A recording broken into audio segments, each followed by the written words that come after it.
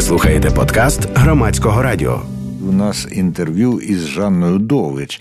Це режисерка, от я зараз не знаю, і теле, і кіно, можна казати відеорежисерка?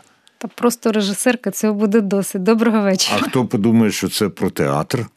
Ну, я швидше з театром як драматург іноді співпрацюю. Але... А не як драматургиня? Драматургиня, драматург, якою мовою? Ну, ітиметься, насправді, про проєкти з несподіваною, для мене принаймні, назвою «Вперед у 90-ті». Хоча, чому несподіваною? Може, це про 90-ті роки нинішнього століття? Я би сказала, що це проєкт, який про 90-ті роки попереднього століття і, звичайно, наступного, тому що ми зазираємо в минуле для того, щоб зрозуміти, а куди ж ми рухаємося далі. Тому ось ми обрали саме таку назву для проєкту. Вже зрозуміли чи не дуже? Ну, взагалі, можемо лише прогнозувати і можемо робити якісь припущення. Але що можна сказати, напевно, що ті люди, які в 90-ті роки попри обставини діяли, такі самі люди змінюють ситуацію нині. Я думаю, що в майбутньому це буде так само. Так? Іноді їх називають пасіонаріями або людей, які знають, чого вони хочуть, чи не знають, чого вони хочуть, але все одно рухаються. Ну, як для мене, одна з таких пасіонарок – це якраз Жанна Довгич і є. Вона знає, куди рухається, але для того, щоб мати повніше уявлення про проєкт і як він зв'язаний, зокрема, із відео, докладно. Що це таке? Це великий документальний фільм, це, як нині кажуть, мультимедіа-проєкт. Що це? Ну, я би сказала, що це такий гібридний проєкт, чи мультимедіа, як ти кажеш. Ми починаємо... Ні, я якраз уникаю так казати. Я скажу, скажімо, змішаного формату. Змішаного формату. Ну, ми розпочинаємо з телеверсії, яка вийде на каналі Еспресо в п'ятницю о 19:40. Це буде 15 жовтня. А далі ми будемо розширювати цей наш проєкт, формат, шукати шлях до глядача. Тому що зараз глядач, він, як ми бачимо, через ковід кінотеатри часом закриваються. То маємо шукати інші шляхи. З телебаченням теж молодша аудиторія, телевізор майже не дивиться. Тому, звичайно, ми маємо ідею, розуміємо, що ми хочемо розповісти про абсолютно непересічних людей, які діяли і діють. І розуміємо, що ми хочемо розповісти це ширшому колу глядачів. І, напевно, ця молода аудиторія, вона та, на яку би ми теж розраховували. Я собі уявляю, що там є серед цих людей, наприклад, мій син, якому зараз 22 роки. Що би я йому розповіла про той час, коли мені було 22, як і йому, чи трошки менше, і трошки більше. І що б розповіла? Ну, що ми з тобою, наприклад, познайомилися, працюючи на телеканалі «1+1», який з'явився всередині 90-х. Я туди прийшла трошечки пізніше. І спочатку я там працювала, робила репортажі, чи ні, швидше це такі, може, есе для програми «Термінал» Сергія Лисенка. А ти в той час працював випусковим редактором в телевізійній службі новин. А потім я прийшла працювати в телевізійну службу новин і під твоєю орудою продовжувала робити репортажі на культурницькі різні теми. Але там, напевно, немає інтерв'ю з Жанною Довгич і Андрієм Куликовим? Напевно, немає. Напевно, є новела про того, хто цей канал тоді створив. Людина, яка мала мрію робити кіно, але йти до кіно через телебачення. Це був Олександр Роднянський, який створив студію «1+1». І, власне, він є одним з героїв нашого фільму.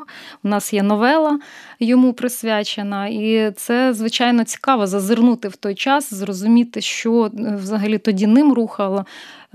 І чи досяг він тих цілей, коли він прагнув зробити незалежне телебачення? Чи є у нас зараз незалежне телебачення? Чи є взагалі незалежні медіа?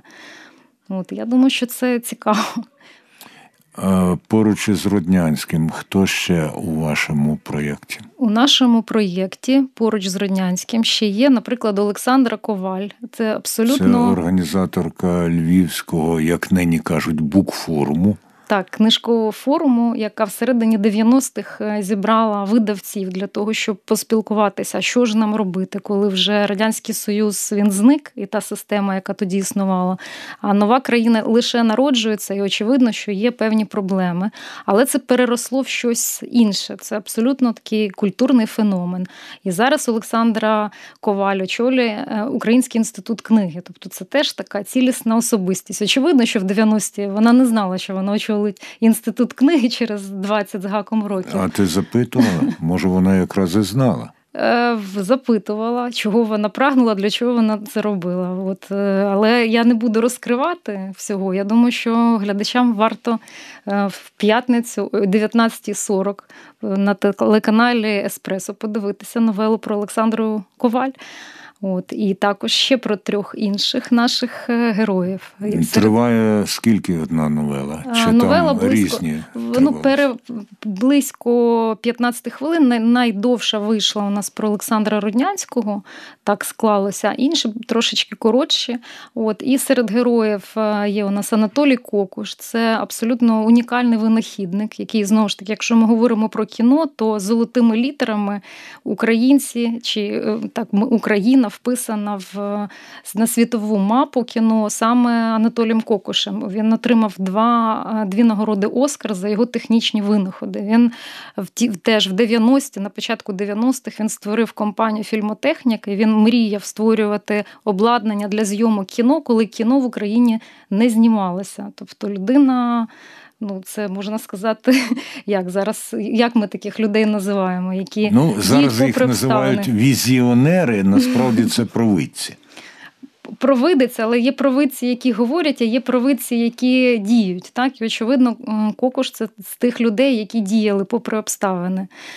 І ще 2 герої у нас є. Це Сергій Маслобойщиков, який всередині 90-х зняв таку теж новелу, такий фільм, зняв ігровий художній «За Кафкою». Це, в принципі, це взагалі він стосується існування всього людства. Та? Взагалі він помістив людей, помістив людський світ, помістив в театр в Чернівцях, де він Жозефіно і Мишачий народ, так називався фільм. Він за оповіданнями Кафки створив фільм. Досить такий унікальний, цікавий, який, якщо говорити б окремо, особливо якусь свою кіномову навіть вони разом з Сашком Шумовичем, оператором, з яким вони знімали, вони винайшли. Тому що фактично це таке ніби документальне дослідження цього світу Кафки, поміщеного в театр. І, власне, ми разом з знімальною групою, з нашою творчою групою, ми вирішили повернутися в той час разом з Маслобойщиковим, запитати його, навіщо, власне, він це зробив і як це було. І це теж цікава дуже історія. Я вже зрозумів, що Жанна Довгич не розкриває змісту відповідей, тому, звісно, потрібно дивитися цей проєкт «Вперед» у 90-ті на телеканалі «Еспресо». Починається воно в 19:40 15 жовтня. І далі, очевидно, стежте за програмою телевисилань.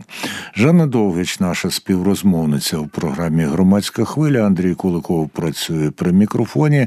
І із 4 героїв ми вже знаємо про 1 героїню і 2 героїв, а хто 4-й чи 4-та? Ні, 5-й. Так, це вже 5-й. Ми ще не говорили про абсолютно унікальну письменницю, філософиню. Це Оксана Забушко. Звичайно, про те, що вона філософиня, літераторка, про це практично було невідомо до того моменту, поки вона не видала свій досить такий підривний роман «Польові дослідження з українського сексу», який, за словами Лариси Денисенко, багато хто боявся навіть читати через назву. Так? Але це був такий один з перших успішних зразків української літератури, яка пішла в маси. Літератури про себе. Так? Тоді, коли ми не в минуле звертаємося, а коли це фактично оповідь від першої особи, коли людина розповідає про себе.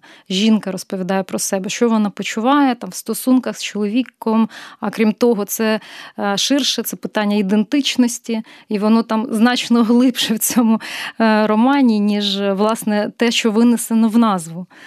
Тілесність і ідентичність – це було вперше. І очевидно, що ми не могли не поспілкуватися із Оксаною Забужко. Ну, чекай, ти от розповідаєш, я слухаю і намагаюся пригадати, де у мене, принаймні, загубився один персонаж чи одна персонажка. Значить, Роднянський, Коваль, Маслобойщиков, Кокуш, все і правильно, Забужко. і Забужко. Все дуже добре. Творча група. Творча група у нас невелика, але це абсолютно однодумці. Це є така компанія «Фільм Плюс», це Михайло Крупієвський. Власне, він є автором ідеї цього проєкту. Ми з ним восени минулого року зустрілися, говорили там ширше про різні такі речі, пов'язані з 90-ми. А потім зійшлися на тому, що, можливо, варто саме через таких особистостей, знакових, пасіонарних, говорити про 90-ті і трошечки розбивати ті стереотипи, які ми маємо через якісь російські наративи з одного боку, з іншого боку. Звичайно, що залишається в масовій свідомості? Це якісь предмети на рівні картаті торби, барсетки, бандити і так далі. Але це лише атрибути непростого часу таких змін кардинальних. А що ж було поза тим? Що було, можливо, важливіше? Що було тим, що стало цеглинкою до того, що для нас зараз абсолютно є очевидними речами? Ми зараз, ми згадували Оксану Забужко, література про себе, література від першої особи. Фактично в українській літературі таких вже романів досить багато. Це цікава література, звичайно, коли чи то письменник, чи то, знову ж таки, якщо повертатись до театру, чи то драматург, оповідає історію від першої особи. Це нормально, це для сучасної літератури говорити про себе, це є правило, а не виняток. А тоді це був виняток. А зараз ми сприймаємо, що так уже, і що ж тут такого? Нічого такого, це нічого особливого. Оксана Забужко була одною з перших. Отже, Забужко, Роднянський, Маслобойщиков, Коваль, всі ці прізвища і люди мені добре відомі. Я вважаю, що добре. А про Кокуша я знав, що якийсь українець винайшов і виграв чи здобув премію «Оскар». Але, чесно кажучи, коли Жанна Довгич мені назвала це прізвище, то я мусив її перепитати, а хто це? Чому так? Чому я людина, яка знає досить багато, як на пересічного українця, та ще й причетна до світу телебачення і кіно, знаю, що ми щось винайшли важливе, а прізвище цієї людини для мене несподіванка. Знаєш, Андрію, мені здається, що це таке, на жаль, притаманне поки для нас, українців, таке знецінення себе, на різних рівнях. Ми зазираємо кудись за кордон, або хтось з українців, хто стали відомими за кордоном, відразу вони тоді вже впадають в поле зору. Та ж Оксана Линів, про неї стали говорити тільки після того, як вона отримала якісь нагороди за кордоном. Взагалі, хіба у нас знали до того диригентів? Небагатьох. Стефан Турчак. І це вузьке коло, але так, щоб масово говорили, то це, звичайно, через медіа. Хто є в медіа, тих люди знають. Про Лесю Українку знають, тому що вона є на купюрі. Але глибше, що вона... Леся Українка була навіть в моїй шкільній програмі, а це було задовго до 90-х. Було, так. Я це в цілому кажу, що люди, переважно так, хто на очах, це ж про кого говорять медіа, про тих вони знають. Тому про Кокуша, на жаль, знають мало. А так само, і я би сказала, з цих 5 героїв, і Олександра Коваль, вона відома швидше в літературознавчих колах, серед тих людей, що читають, серед видавців. І це неправильно. Тому ми потрошечку теж виправляємо цю ситуацію. Але і з іншими нашими більш відомими героями теж є певний теж кут зору, під яким дивляться на них, а цікаво дати слово саме цим людям. Тому ж Олександру Роднянському, який, на відміну від багатьох людей, які досягли таких самих, скажімо так, бізнесових висот, чи там, вони зазвичай не говорять про свої помилки, за що їм прикро, чи що як в них це все складалося. Так? А він досить відверто говорить про ті речі, які ми дуже рідко чуємо у нас тут в Україні, на жаль. По-різному можна ставитися, але це однозначно, це людина пасіонарна, яка мала певну мету, до неї прагнула, і він, власне, її досягає. І те, що він зробив свого часу, коли створив канал 1+1, це ж фактично був перший незалежний саме канал, так, на якому українська мова прозвучала не як мова така вузького кола, знову ж таки, людей навколо літератури, там, вузького кола інтелігенції, так, або ж там на противагу цьому людей, там, які займаються сільським господарством чи мешкають в селах, так, як це тоді було. А все ж таки це людина, яка допомогла вивести ставлення української мови на трошки інший рівень. Те, що є зараз нормою. Сам-то він не україномовний, по суті. Так. Але він усвідомлював, і, мабуть, його однодумці теж, вони усвідомлювали, що українське телебачення має бути україномовним. І, власне, це теж такий певний був культурний феномен, тому що телебачення в 90-ті відігравало зовсім іншу роль, ніж зараз. Каналів було небагато, і ті такі модерні люди, які з'явилися в телевізорі, говорили українською мовою, те кіно, яке тоді з'явилося, і теж зазвучало українською мовою, це було легальне кіно. Це велике діло було, це великий такий прорив був.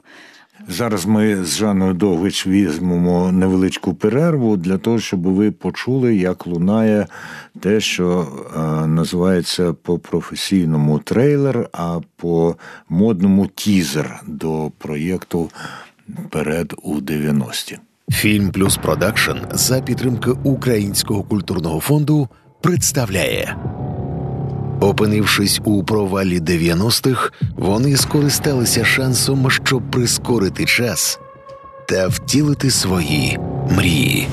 Це був час, коли було бідно, голодно, весело і несамовито цікаво жити. Оксана Забушко. Ко мне пришли и сказали: ты под кем? Вот будешь под нами, будешь нам платить. Анатолій Кокуш. Привезіть мені Паулу Коельо, і я вам дам гроші. Олександра Коваль. Тоді якраз відкрилися ці можливості. Сергій Маслобощиков. Виклик, який може виникає в житті один раз. Олександр Роднянський. У фільмі Жанни Максименко-Довгич «Вперед» у 90-ті. Отже, ви щойно почули, як лунає трейлер, чи то пак сюжет представлення проєкту «Вперед» у 90-ті. І одна із авторок цього проєкту і творчинь його Жанна Довгич, відео, кіно режисерка моя Андрія Куликова, співрозмовниця у програмі «Громадська хвиля». А чому всі так чи інакше із галузі культури, ваші персонажки і персонажі? Чому? Тому що, напевно, без культури немає країни, якою б вона не була. Так? Це тільки територія. Напевно, є культура, вона створює той фундамент важливий, без якого ми не можемо усвідомлювати себе як націю, навіть, я би так сказала. І, власне, ті люди, про яких ми говоримо, вони багато чого зробили для того, щоб ця незалежність наша, вона була не номінальною. Питання нації. У мене сьогодні в програмі, от Жанна цього не чула, але було інтерв'ю із Вадимом Денисенком, директором Українського інституту майбутнього. Там вийшло дуже цікаве, як на мене, дослідження соціологічне, як українці, українки асоціюють себе з нацією, як вони визначають свою тотожність і так далі.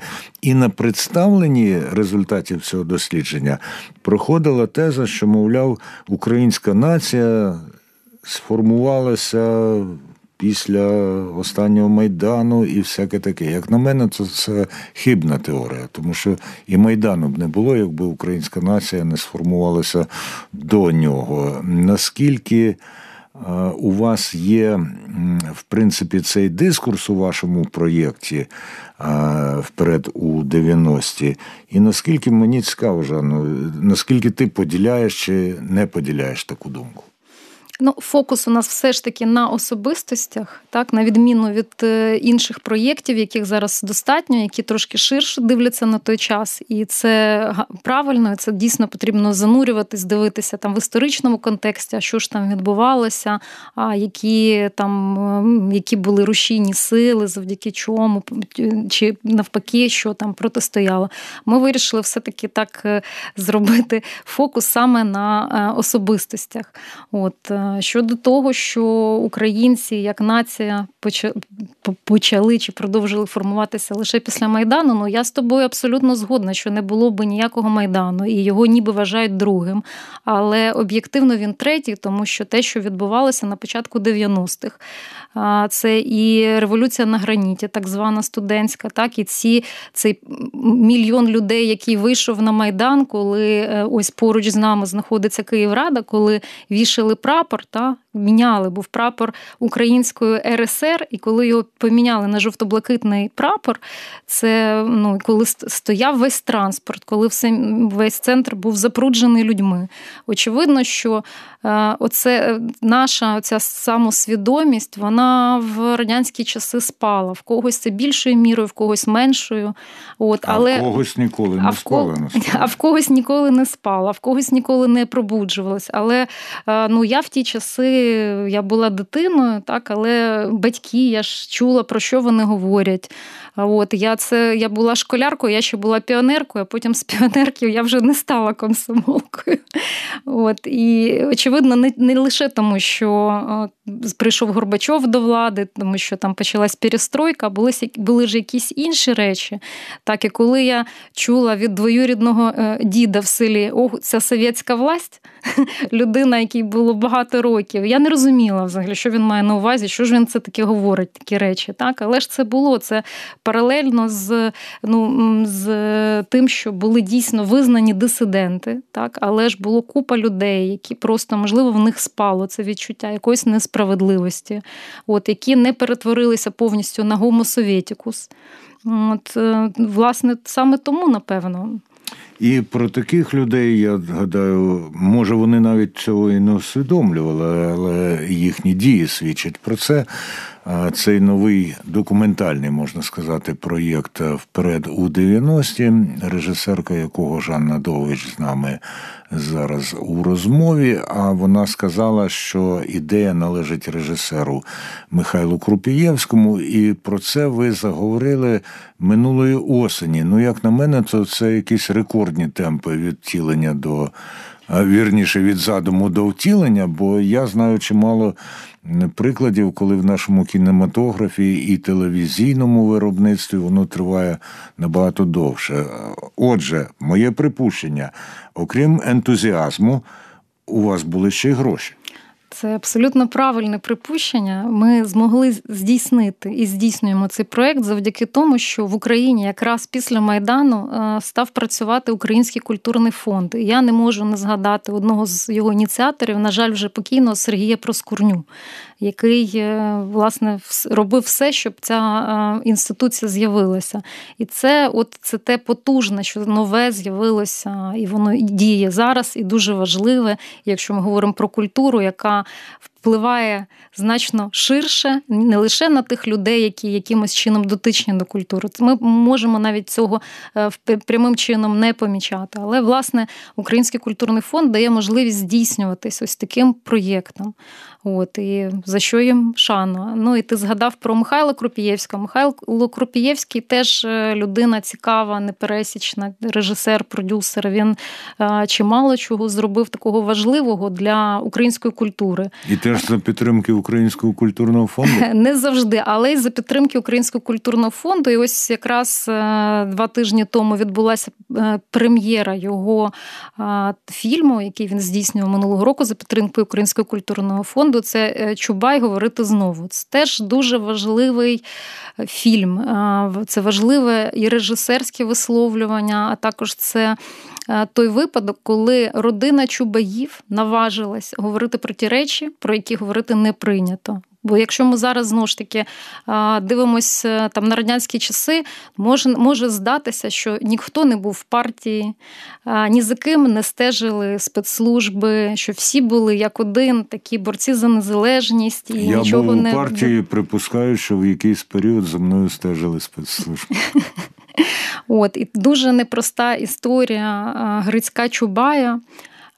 І ця історія розказана очевидцями непростої історії. Це такий сподвижницький труд. І Український культурний фонд, власне, його грант дозволив Михайлу розпочати це дослідження.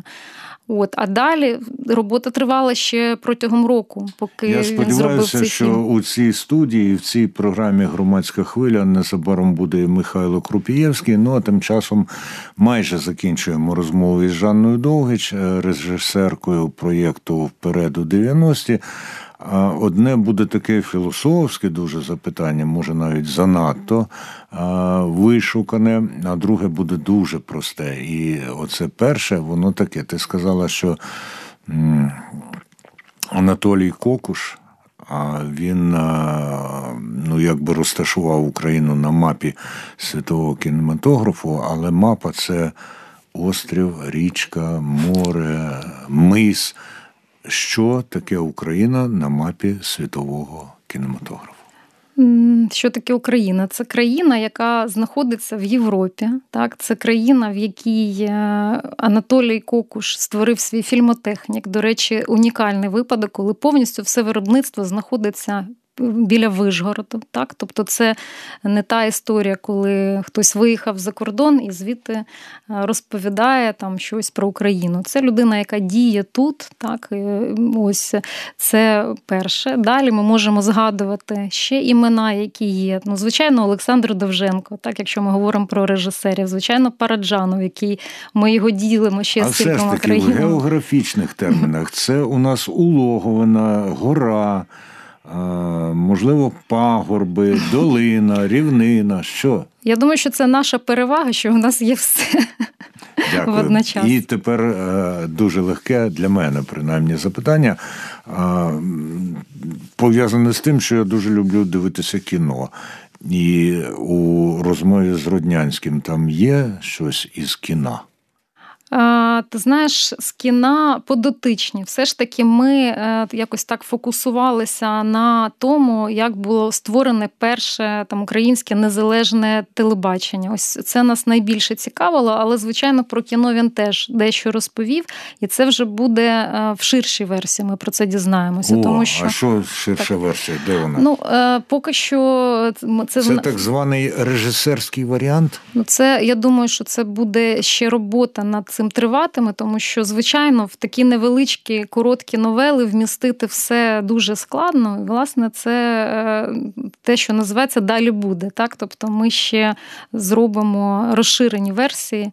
Можливо, це буде такий документальний серіал, де кожному з героїв ми приділимо більше уваги і сконцентруємося не лише на подіях 90-х чи тими, що слідували відразу за ними. Ну що ж, «Вперед» у 90-ті новий, і я так відчуваю, але це тільки відчуття, я обов'язково перевірю. Дуже цікавий проєкт Жанни Довгич за задумом Михайла Крупієвського. І Жанна була нашою співрозмовницею у програмі «Громадська хвиля». Слухайте, думайте і дивіться. Ви слухали подкаст Громадського радіо.